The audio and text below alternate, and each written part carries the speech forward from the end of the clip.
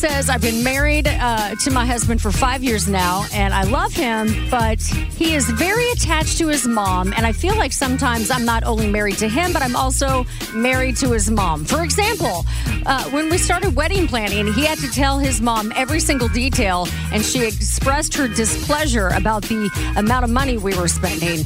When we discussed starting a family, he tells his mom when we plan on it. When we talked about buying a house, he had to send every single house we like to his mom to get her approval. He has to talk to her every single day. He has to get his mom approval or opinion on everything we do or decide to do.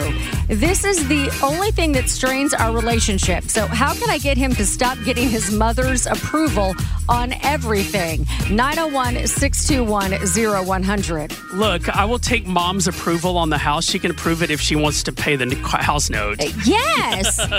I don't understand. I mean, I dated a guy like this. He had to get his dad's approval on everything. Yeah. Yet the dad would never do anything for him. Would do stuff for his brother and bought him a house, paid for his wedding. When it came to him, nothing, not a dime. But yet, still bent over backwards anything his dad said. It was weird. Yeah, now I think maybe Andrea's husband, that could be one of two scenarios. He's trying really hard to make sure his mom likes him, and he's always seeking his mom's approval. Right. Maybe things didn't used to be that way, and he did something bad, and now he's like, Mom, I love you. I want your approval on this. Or maybe it's always been like that. Or maybe she's always told him what he's going to do. Maybe she's never let him do anything on his own. Mm-hmm. He was brought up not being able to make his own decisions. Yeah, that's a good point. So it sounds like I'm curious, Andrew, have you had a conversation with your husband regarding this? I mean, you've been together obviously more than 5 years.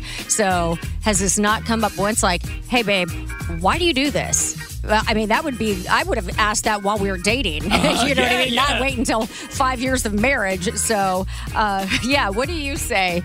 Again, 901-621-0100. What would you say to Andrea, who's got a mama's boy for a husband? Yes. Or is it too late that this is just going to be her life from now on? Yeah. All right, give us a call. Hey, good morning, FM 100. Good morning, Ryan. It's Ashley. Good morning, Aaron. Hey, Ashley, what do you think about today's sticky? Okay, so about today's sticky, I feel like that maybe his mom has been always like telling him he's doing everything so wrong throughout his life, that maybe he's like doubting his mad skills in his relationship with his wife, and he really needs to get over that because it's going to damper him. But then again, he really needs to think about when they go to having kids or doing anything. I mean, who's going to be like, Mom, can we like sleep together? You know, like what's he going to do? Like, Right. he really needs to just kind of like step back. I have that same issue. Like I always have been the one that tried to like please my parents because I've always been afraid that I'm not the one that's like making them proud, or I'm always a disappointment, I guess would be the word. Mm-hmm. And so I'll always still be like, Mom, what do you think about this? Or